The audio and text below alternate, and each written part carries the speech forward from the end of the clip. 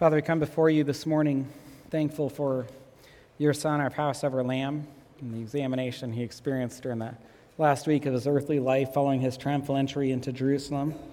We think especially about Christ as this season of the year comes around, and hopefully we're mindful, despite all the distractions, that whether it's the gifts or the trees or the lights that seem to fill this time and perhaps even fill our minds, that we would keep the focus on Christ, why he came into the world to die for our sins. Help us to be mindful of that truth and appreciative, really beyond words, that we could put together for what Jesus has done for us. We come here at this time, Lord, as an opportunity to worship you, thankful for your Son, and I pray, Lord, that you would use me to exalt him, that this would be a time that you meet with your people and give glory to Christ. And I pray, Lord, that if there's any unbelievers who have come this morning, we do thank you for their presence here, and ask that you would work in their hearts to grant them to salvation, that you'd open their hearts to the gospel and give them repentance and faith. We pray these things in Jesus' name. Amen. All right, morning, everyone. The title of this morning's sermon is Examining Christ, Our Passover Lamb. Examining Christ, Our Passover Lamb. On Sunday mornings, we're working our way through Luke's gospel verse by verse, and we find ourselves at Luke 20, but go ahead and stay in Exodus because we'll look at some verses here in chapter 12 before going to Luke 20. So during ROTC, after we fired live rounds, we had to clean our M16s and then have them examined before we could turn them back in. My freshman year was the first time that I went through this very tedious process. So I would guess that I cleaned my gun for about 30 to 45 minutes, and then I stood up to go have it inspected and then hopefully turn back in. But there was a cadet that was my freshman year, but there was a cadet that was sitting across from me who was a junior, and so this is his third year in ROTC, and so he'd probably been to the range and gone through this cleaning process numerous times. And he said, "What are you doing?" And I said, "Well, I'm going to go have my gun inspected to see if it's clean enough to be turned in." And he said, "Well, don't bother. There's no way that your gun is going to be clean enough yet. Nobody gets to turn their gun in until they've been cleaning for at least 3 hours." He actually told me, he said, even if you think your gun's clean, you might as well just sit here for the next 2 hours because they're not going to accept one until that much time has passed. So I can't remember if I brought my gun up at that moment or not, but I do remember that when I did bring it up, it was rejected numerous times before finally being accepted. And sure enough, it did take about 3 hours, which seemed to be about the average time for anyone to be able to turn in their M16. So I guess I was only off by about 2 hours, 15 minutes. The cadre, who would be the active duty officers and NCOs who were inspecting the guns, would search every single spot. They'd take the weapon apart into all the pieces, and then if they could pull out their finger, generally their pinky, the smallest finger that would fit into those spots, or a cotton swab and it had even the tiniest black spot on it, then they'd hand you your weapon back and you'd go back to cleaning longer. Now, I've never seen anything in my life examined like those guns until studying this week. I think Jesus faced an even greater examination than those M16s did. During the last 5 days of his earthly life, there seemed to be no part that wasn't inspected by the religious leaders. As you can tell from this morning's scripture reading, we're going to begin in Exodus 20. We're going to look at some verses in this chapter before turning to Luke 20. Now, I assume many of you already know this, but even if you don't, it's worth mentioning. We refer so often to the Last Supper as the Last Supper that we can forget that it was actually the celebration of what? It was a celebration of Passover, that's right. So it would actually be more fitting or more biblical to not call it the Last Supper, but to call it the Passover celebration between Jesus and his disciples. So Jesus, follow me on this, he celebrates Passover with his disciples, and then he goes out to be our Passover lamb. And this brings us to lesson 1. Jesus is our Passover lamb.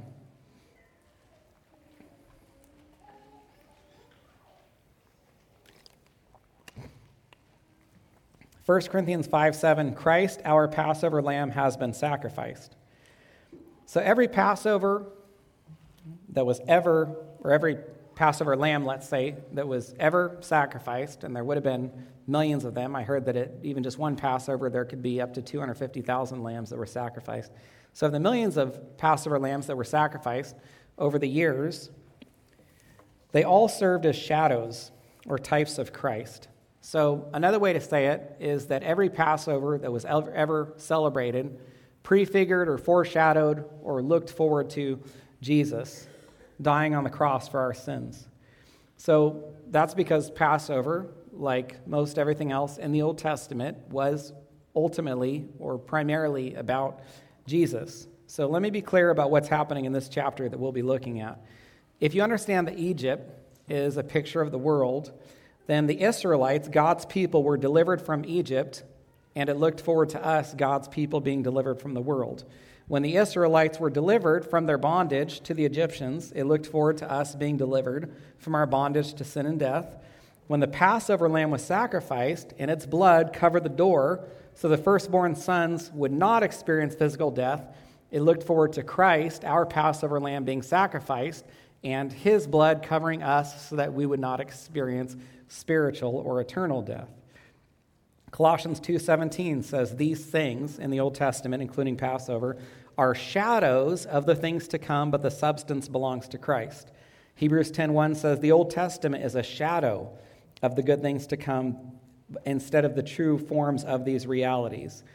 So everything dealing with Passover was a shadow of the good or type of the good things to come, but the substance or reality in the language of Colossians 2:17 or Hebrews 10:1 is only found in Christ. And here's why it's so important to see Jesus in the Passover. If you were to read everything the Old Testament says about Passover, if you were to read every Passover celebration that's recorded, and you memorized every single detail, exactly what's supposed to transpire, how it's supposed to occur, but you failed to see Christ in that Passover, then you would be making the exact same mistake that the religious leaders and many other Jews made in Jesus' day, which Jesus condemned them for. So listen to this rebuke he provides. John 5:39, Jesus says, "You search the Scriptures because you think that in them you have eternal life, and it is they that bear witness about me." So the religious leaders, and like many other Jews, believed that they would have eternal life simply by meticulously studying the Scriptures.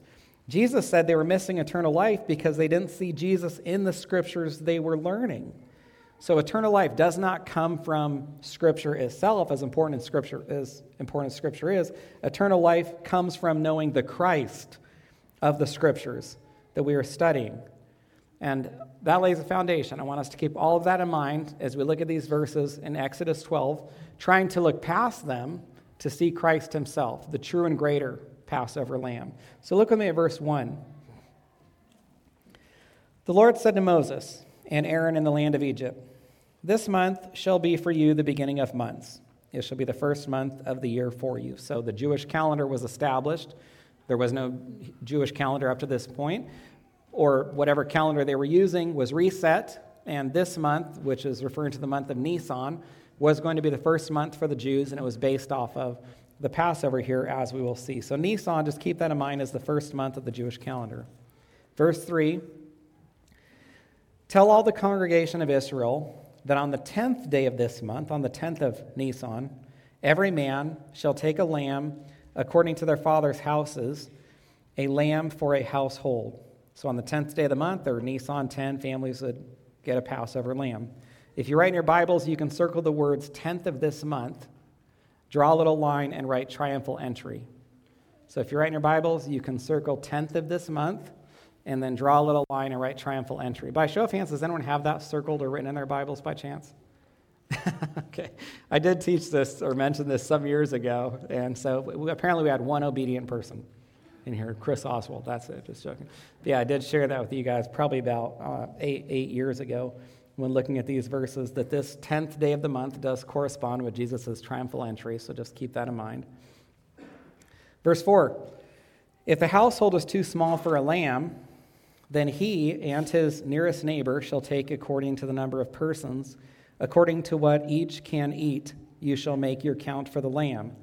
Your lamb shall be without blemish, a male a year old. You may take it from the sheep or from the goats." So the lamb is to be without blemish. We're going to revisit that. Just keep that in mind, at least the way that relates to Christ. We can find application for us There won't be a lot of application in this sermon because it's primarily about Christ, but this is one point we can find application for ourselves. God did not want people bringing animals that had defects or were injured. And that looks to the way that God wants our best from us. Not that our best would save us, or not that there would ever be anything that we could do that would save us or even remotely contribute to our salvation, but as saved people wanting to bring our best to God, he doesn't want half-hearted or indifferent spiritual sacrifices for him, would be the application. I know it's challenging. Just this morning I was thinking when we were singing that I was mouthing the words and my mind was elsewhere, not giving the attention to what we were singing, and so a half-hearted devotion, not bringing let's say I was bringing blemished singing to the Lord. It wasn't singing without blemish. Amaziah, king of Judah, came to mind when I read this. 2 Chronicles 25:2 says, Amaziah did what was right in the eyes of the Lord, yet not with a whole heart. That's interesting. So we're told that he did the right things, but there was some blemish. He wasn't doing it wholeheartedly. And the problem with ever doing something not wholeheartedly is it leaves some part of our heart to be committed or dedicated to something else. God wants all of our hearts. He wants us to bring our very best to him. We want to provide service, singing, worship, in the language of Romans 12, being living sacrifices for him that are without blemish. But not only do these words reveal what God wants us to do for him, what I really want you to see is these verses describe what God was willing to do for us. It'd be very easy to look at this and then to say, hey, make sure what you bring to the Lord is without blemish. And that applies, but I think the more significant truth or application for us is it reveals what God was willing to provide for us. It's not so much our unblemished sacrifice for him, it's more his unblemished sacrifice in Christ for us. He was willing to provide a Passover lamb that was without blemish. It says a male that's a year old. And you can look at that and say, well, this must not apply to Christ because Christ wasn't sacrificed when he was a year old. That's not really what's in view here. By asking for a lamb that was a year old, it's asking for a lamb that was sacrificed in the prime of its life. Now do we see the application for Christ? Christ wasn't sacrificed when he was on his deathbed.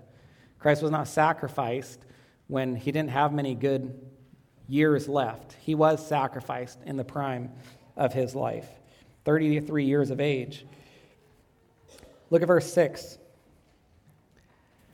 You shall keep it, the lamb, until the 14th day of this month, when the whole assembly of the congregation of Israel shall kill their lambs at twilight on that 14th day. So I just want you to picture what this looked like.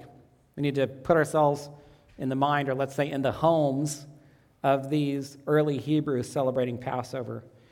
They bring this lamb into their home on the 10th day, and they're going to keep it until they sacrifice it on the 14th day. What's going to happen between that lamb and that family between that 10th and 14th day? My understanding is that lambs are fairly calm and gentle animals. Does anyone know, is that true? One other reason that they make a fitting picture or type of Christ because of his gentleness. So during these days, this lamb becomes like a pet, becomes like part of the family in a sense. People would develop affection for this lamb before it was killed. Why? Why did God do it this way? Why didn't he just have people get the lamb on the 14th day, the day that it was sacrificed? Well, part of the reason is the examination, which we'll talk about, but the other part of the reason is that God wanted a grief associated with this lamb's death. He wanted an attachment, an affection for this lamb. And so when this lamb became part of the family for those days, probably some number of children that would be familiar with this lamb, and then to see this lamb killed could be fairly dramatic for children who then ask the questions, well, why would this lamb that had become our pet or part of our family have to die now? This is the first time it happened. This is the first Passover. And so then parents having the opportunity to tell their children, well, this lamb is being sacrificed for us. It is dying in our place, and describing all of the substitutionary atonement, all the ways in which this lamb is looking forward to or prefiguring Christ. Now you can write something else in your Bible. circle the words 14th day of the month and draw a line and write crucifixion. So you can write 14th day of the month, draw a line, write crucifixion. Where did Jesus spend most of his ministry? I mean, now he's entered Jerusalem, but where did he spend most of his ministry? Up and around Galilee in the north, right?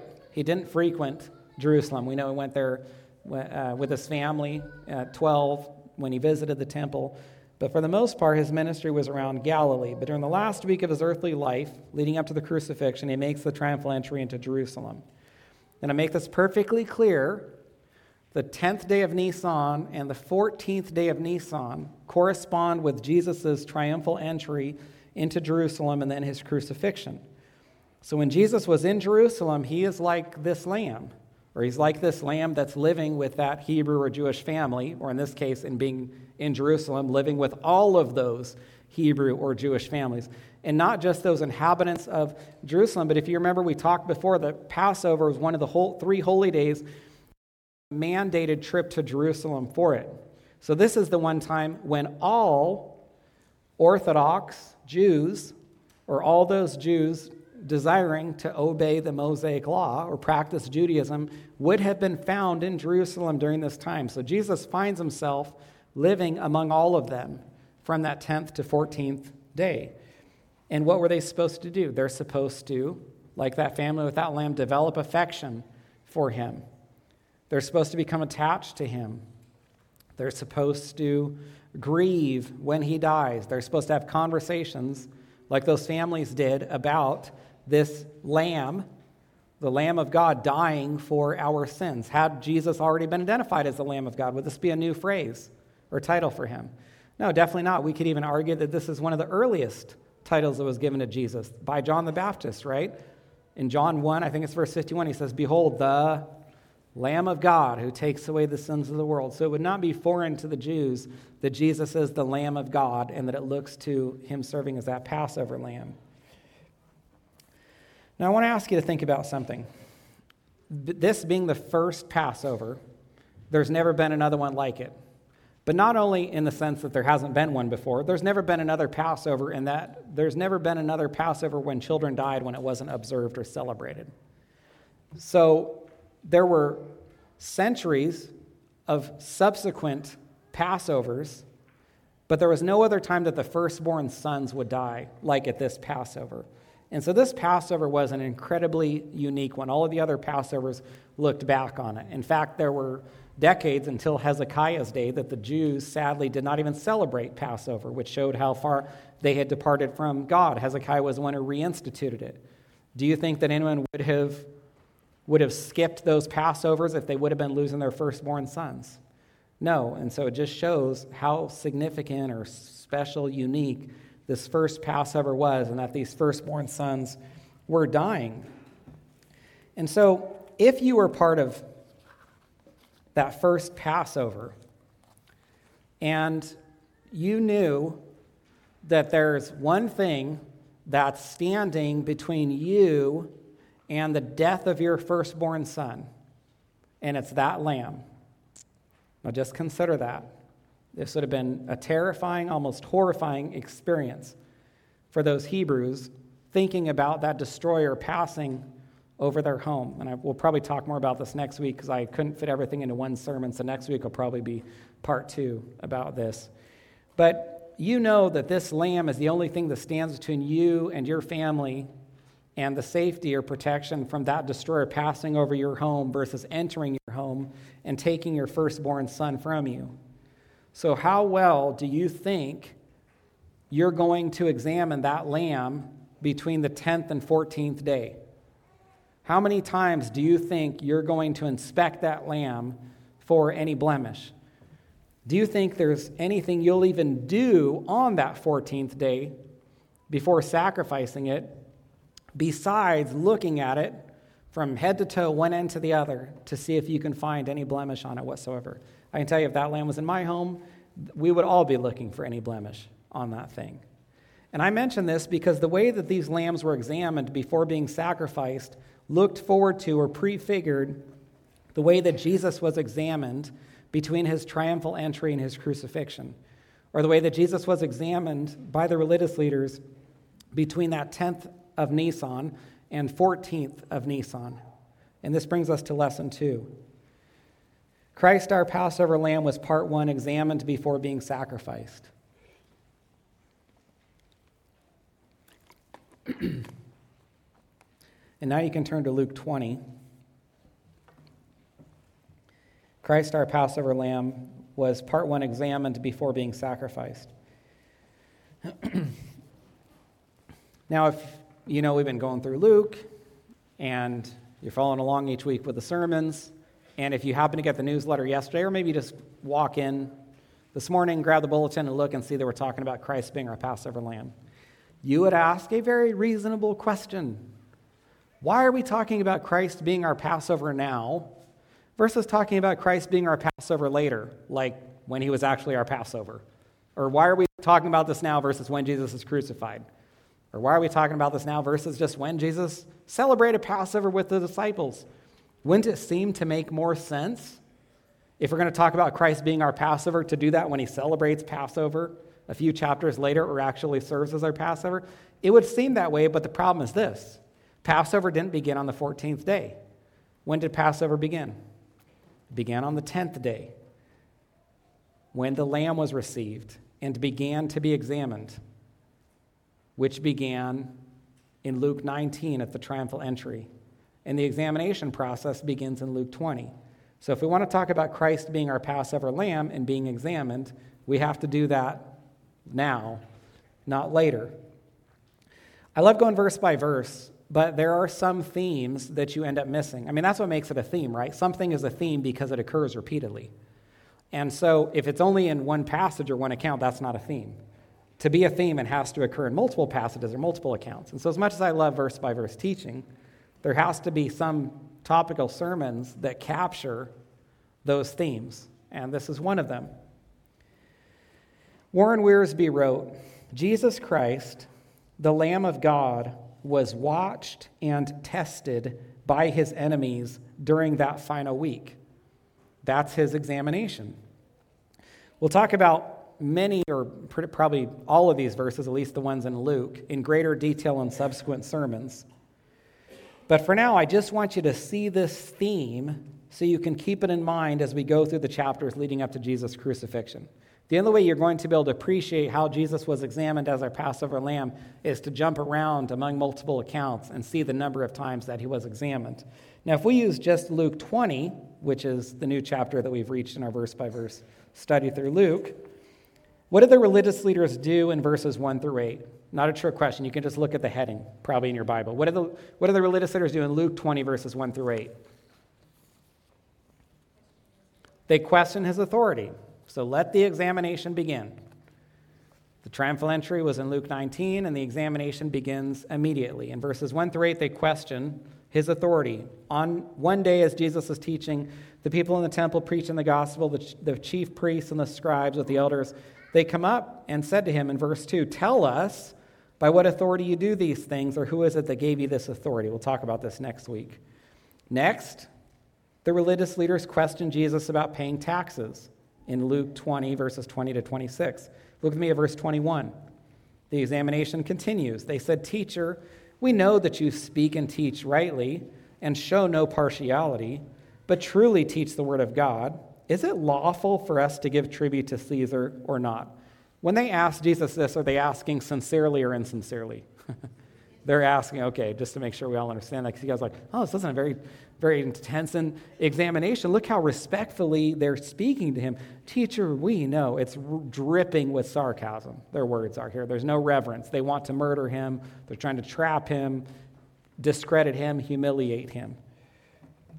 Then the religious leaders question Jesus about the resurrection in verses 27 to 40. Look in verse 33. They talk about this woman who'd married all these men, and then it says in the resurrection, therefore, whose wife will the woman be? Because she's had 7 husbands. 7 have had her as wife. So just in this chapter, do you see how much Jesus is being examined as the Passover lamb? Luke's gospel doesn't record what happened next. Turn to Matthew 22. And just while you turn there, Matthew 22, remembering that these four Gospels fit together, giving us this full picture of Christ. So Luke 20 doesn't record what's next, but in Matthew 22, if you have we're going to keep largely elevated views of these accounts. In verses 15 to 22, the religious leaders question Jesus about paying taxes. That's what we just read in Luke 20, verses 20 to 26. And then in Matthew 22, 23 through 33, the religious leaders question Jesus about the resurrection and that woman whose wife will she be in the resurrection. That's what we just read in Luke 20, 27 to 40. Now, in Matthew's gospel, which is not in Luke's gospel, this examination continues. Look at Matthew 22, 34. When the Pharisees heard that he silenced the Sadducees, they gathered together. This means when they heard that Jesus silenced the Sadducees regarding the question that they just asked, the question we looked at in Luke, but is also here about the resurrection, they can't handle this, so they need to find some other way to attempt to trap Jesus. So they question him about the greatest commandment. Verse 35. One of them, a lawyer, asked him a question to test him. Teacher, again, the hypocrisy of their reverence. Teacher, which is the greatest commandment in the law? So they're questioning Jesus, they're examining him, trying to trap him. It goes incredibly poorly for them. Every time they try to trap him, he traps them. They try to humiliate him, he humiliates them. They try to discredit Jesus, he discredits them. And basically, they're trying to make Jesus look bad. He repeatedly makes them look bad. So they're like, I'm not joking, but the religious leaders are like, this isn't working.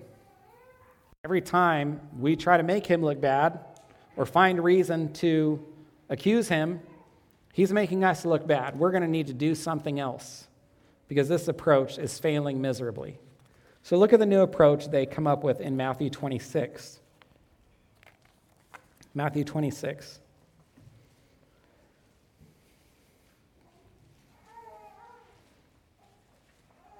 The new approach.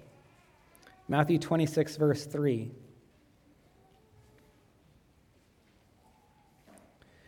The chief priests and the elders of the people gathered in the palace of the high priest, whose name was Caiaphas. And notice what they do. They plot together in order to arrest Jesus by stealth and to kill him.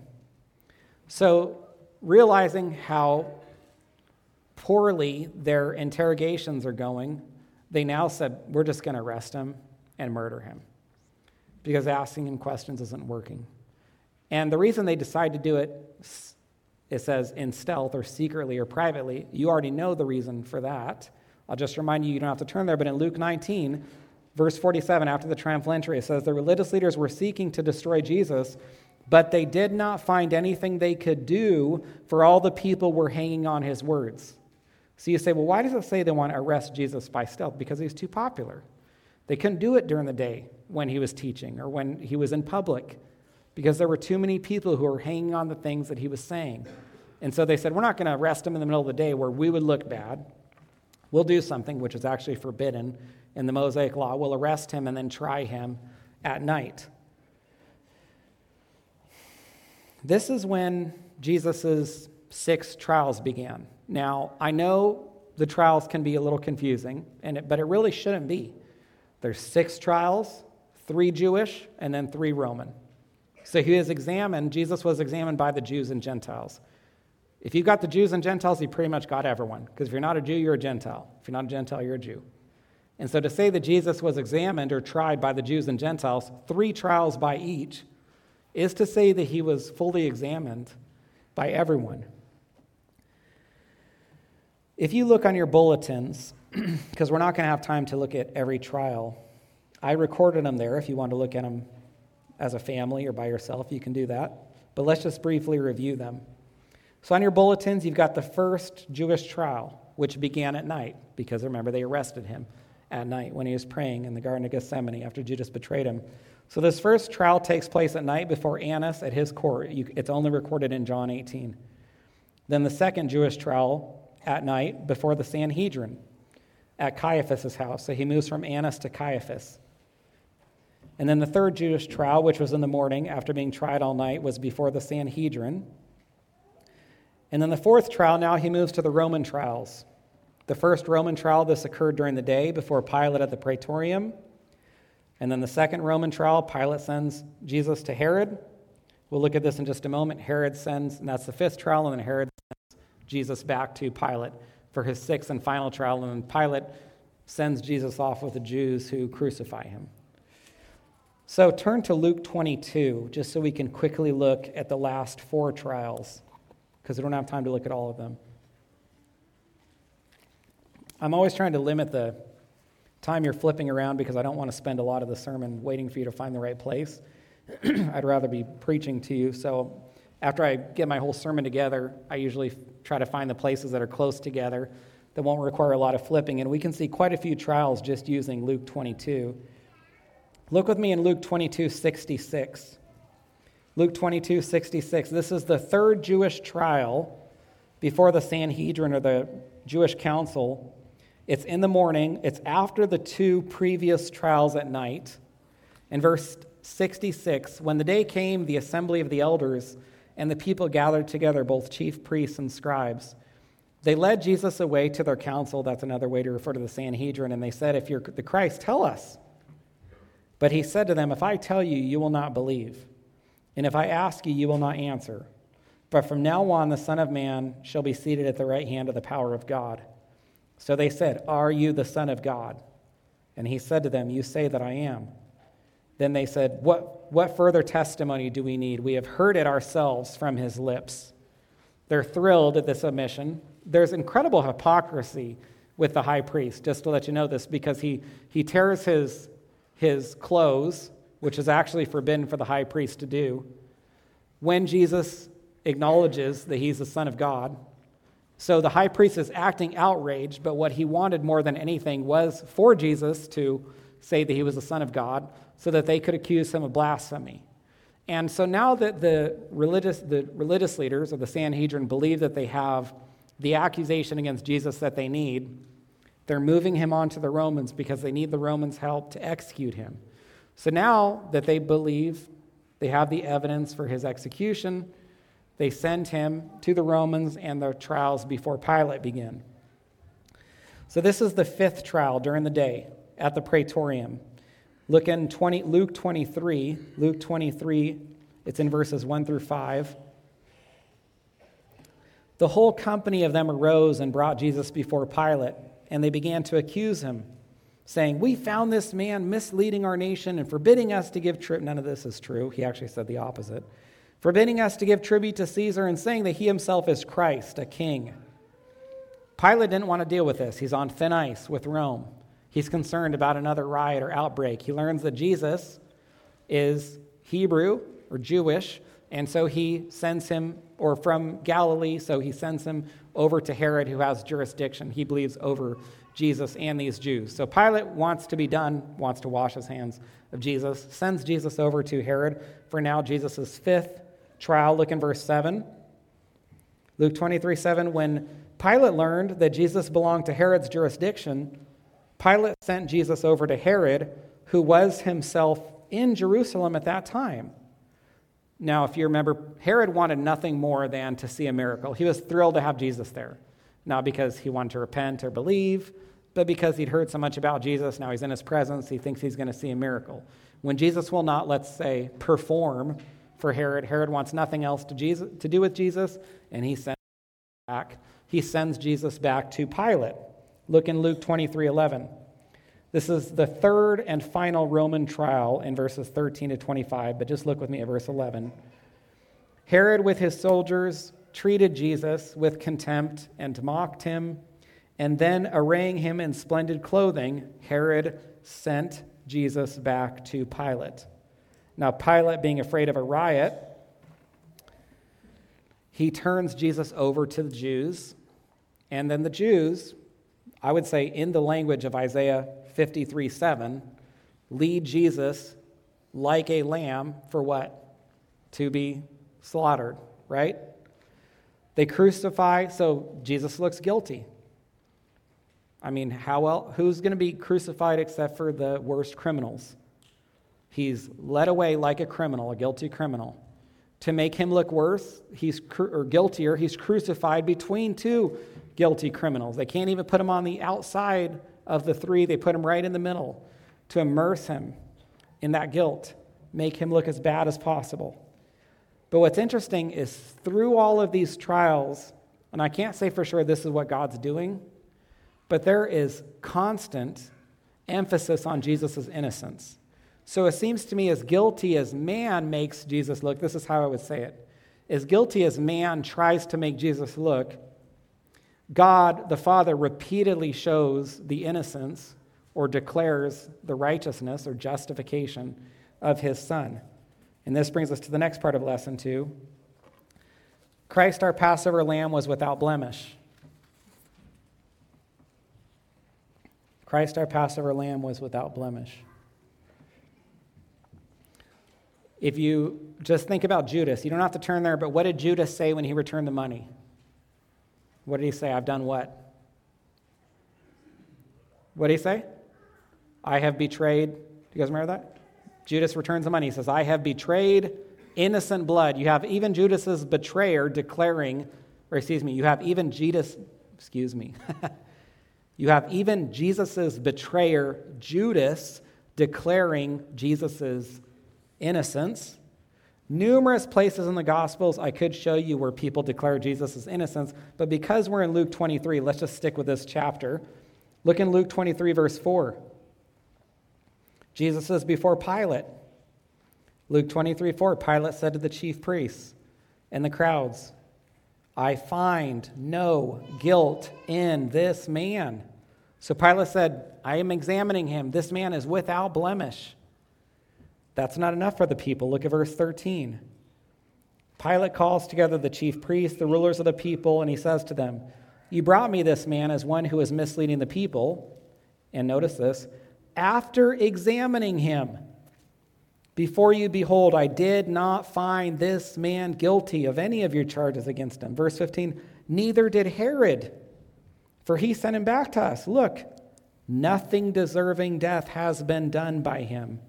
So Pilate examines Jesus. He can find nothing that he's guilty of. Herod examines Jesus, can find nothing that he's guilty of. Even Pilate testifies of Herod's examination that Herod found nothing he's guilty of. We are not talking about godly men here. It would make sense for believers to declare Jesus' innocence, but we're talking ungodly men declaring Jesus' innocence after examining him. Verse 22, a third time Pilate said to them, why?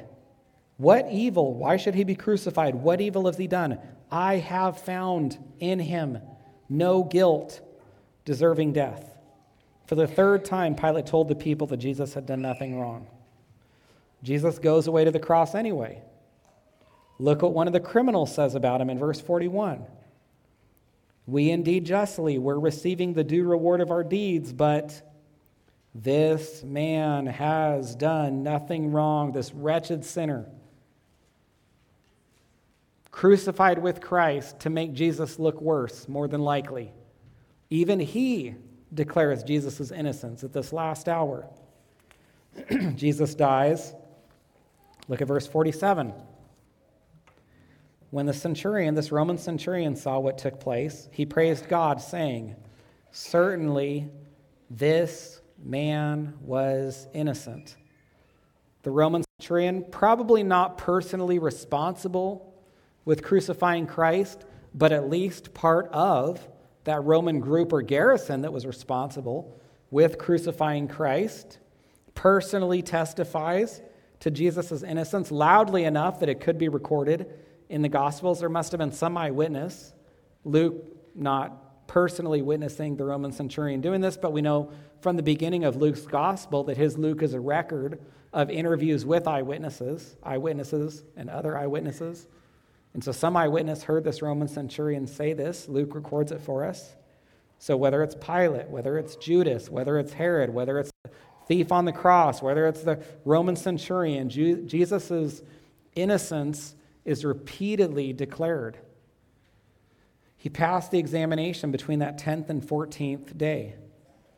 And so this is why we read 1 Peter 1:18.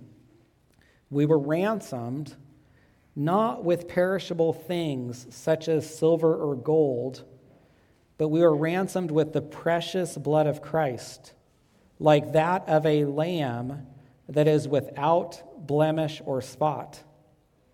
So Jesus is the perfect Lamb of God. 2 Corinthians 5:21, he knew no sin. 1 Peter 2:22, he committed no sin, nor was deceit found in his mouth. 1 John 3:5, in him there's no sin. Well, why would it be so important for Jesus to be a lamb without blemish? Or why would it be so important for Jesus to be sinless? Because if he's not sinless, he can't die for you. He has to die for his own sin. The wages of sin is death. I don't know any parent that wouldn't die for their children. But you can't die for your children. You have your own sins to die for. You can't take punishment for your children's sins when you have to be punished for your own sins. A guilty person can't stand up and take the punishment that another guilty person receives. And so it's that important to Christ's testimony that he be sinless or without blemish, or otherwise he couldn't serve as our substitute. Now I want to ask you this. Jesus passed man's examination. I packed into 30 minutes here what we could have spent weeks looking at. I mean, in particular, I simply mean the examination. This is an examination that if you look at in detail, the last examination during these days can stretch over numerous sermons as you consider all these different accounts testifying to Jesus' innocence. So we see Jesus pass man's examination here in the very surface reading that was given during this sermon. But whose examination did Jesus really have to pass? Let me say this one more time. Whose examination did Jesus really have to pass? Not man's. He's not the Lamb of man. He needs God's approval. He has to pass God's examination. God must be pleased with him. It didn't matter whether man was pleased or even displeased with Jesus. It only matters whether God is pleased with Jesus.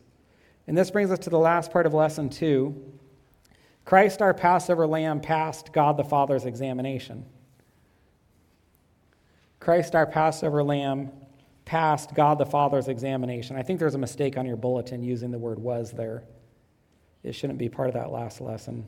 It should say, Christ, our Passover lamb, passed God the Father's examination. And there's no question that God the Son passed God the Father's examination as our Passover lamb. I'm going to use just Matthew's gospel. That's one of the other things that's tough with a sermon like this is you have so many wonderful verses or accounts to draw from to make these points. But if I use just Matthew's gospel, consider the number of times we're told that God the Father was pleased with his Son. At Jesus' baptism, Matthew 3:17, behold, a voice from heaven says, this is my beloved Son, with whom I'm well pleased. Matthew 12:18, which quotes Isaiah 42:1, which doesn't get as much attention as Isaiah 53, but is still one of the more well-known accounts in Isaiah, and it's one of the prophecies of Jesus being that chosen servant of the Lord. And so Matthew 12:18 quotes Isaiah 42:1, saying, behold, my servant in whom I have chosen my beloved, with whom my soul is well pleased. You remember the transfiguration, the one moment when Jesus allows the disciples to see him in his glory. He sheds his humanity and allows his deity to shine forth, and Peter, as is frequently the case with Peter, unable to be quiet at that moment, starts talking about how good it was for all of them to be there, or at least the three of them, James, Peter, and John, to be there to witness this moment. And God the Father interrupts him, and listen, God the Father interrupts Peter. Listen to what he says. Matthew 17:5, Peter was still speaking when, behold, a bright cloud overshadowed them, and a voice from the cloud said, this is my beloved Son, with whom I am well pleased. So Christ, our Passover lamb, he passed man's examination, but more importantly, God the Father was pleased with him. And I want to conclude with this, and I hope I can strike this balance well. Now, I would never want to minimize the importance of obeying God. I hope you wouldn't have to listen to me preach long to know that I would never want to act as though obedience is insignificant. I would never want to make people feel comfortable in sin. When people have sinned, I would never want to make them feel like they don't need to repent. But because none of us have obeyed God perfectly, because all of us have sinned, because all of us must repent, because all of us will go on sinning, and because all of us will go on needing to repent throughout our earthly lives, there is a temptation that we can fall victim to. And it is the temptation to believe that God is displeased with us. If you can't be perfect all the time, if you know God hates sin, and you sin regularly, which all of us do, then you know that God must be displeased with you. And so because of the temptation to be convinced of that, there's another message that we also need to hear, and I would say that it's a message that we need to hear regularly.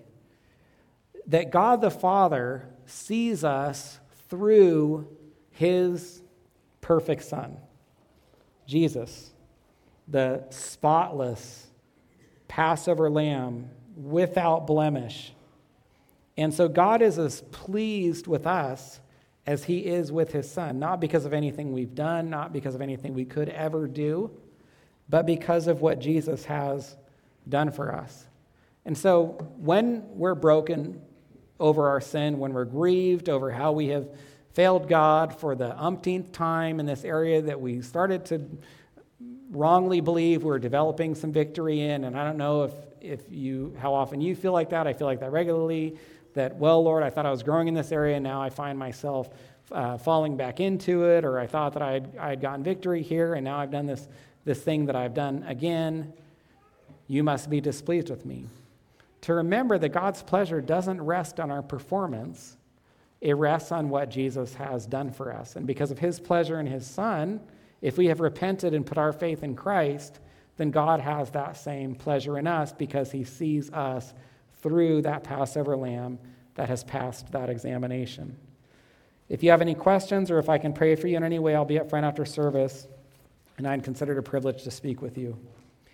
Father, we thank you so much for the Passover lamb that we have in Christ. We thank you that he was examined by man and passed that examination, but even more importantly, that he is examined by you and that you found pleasure in him.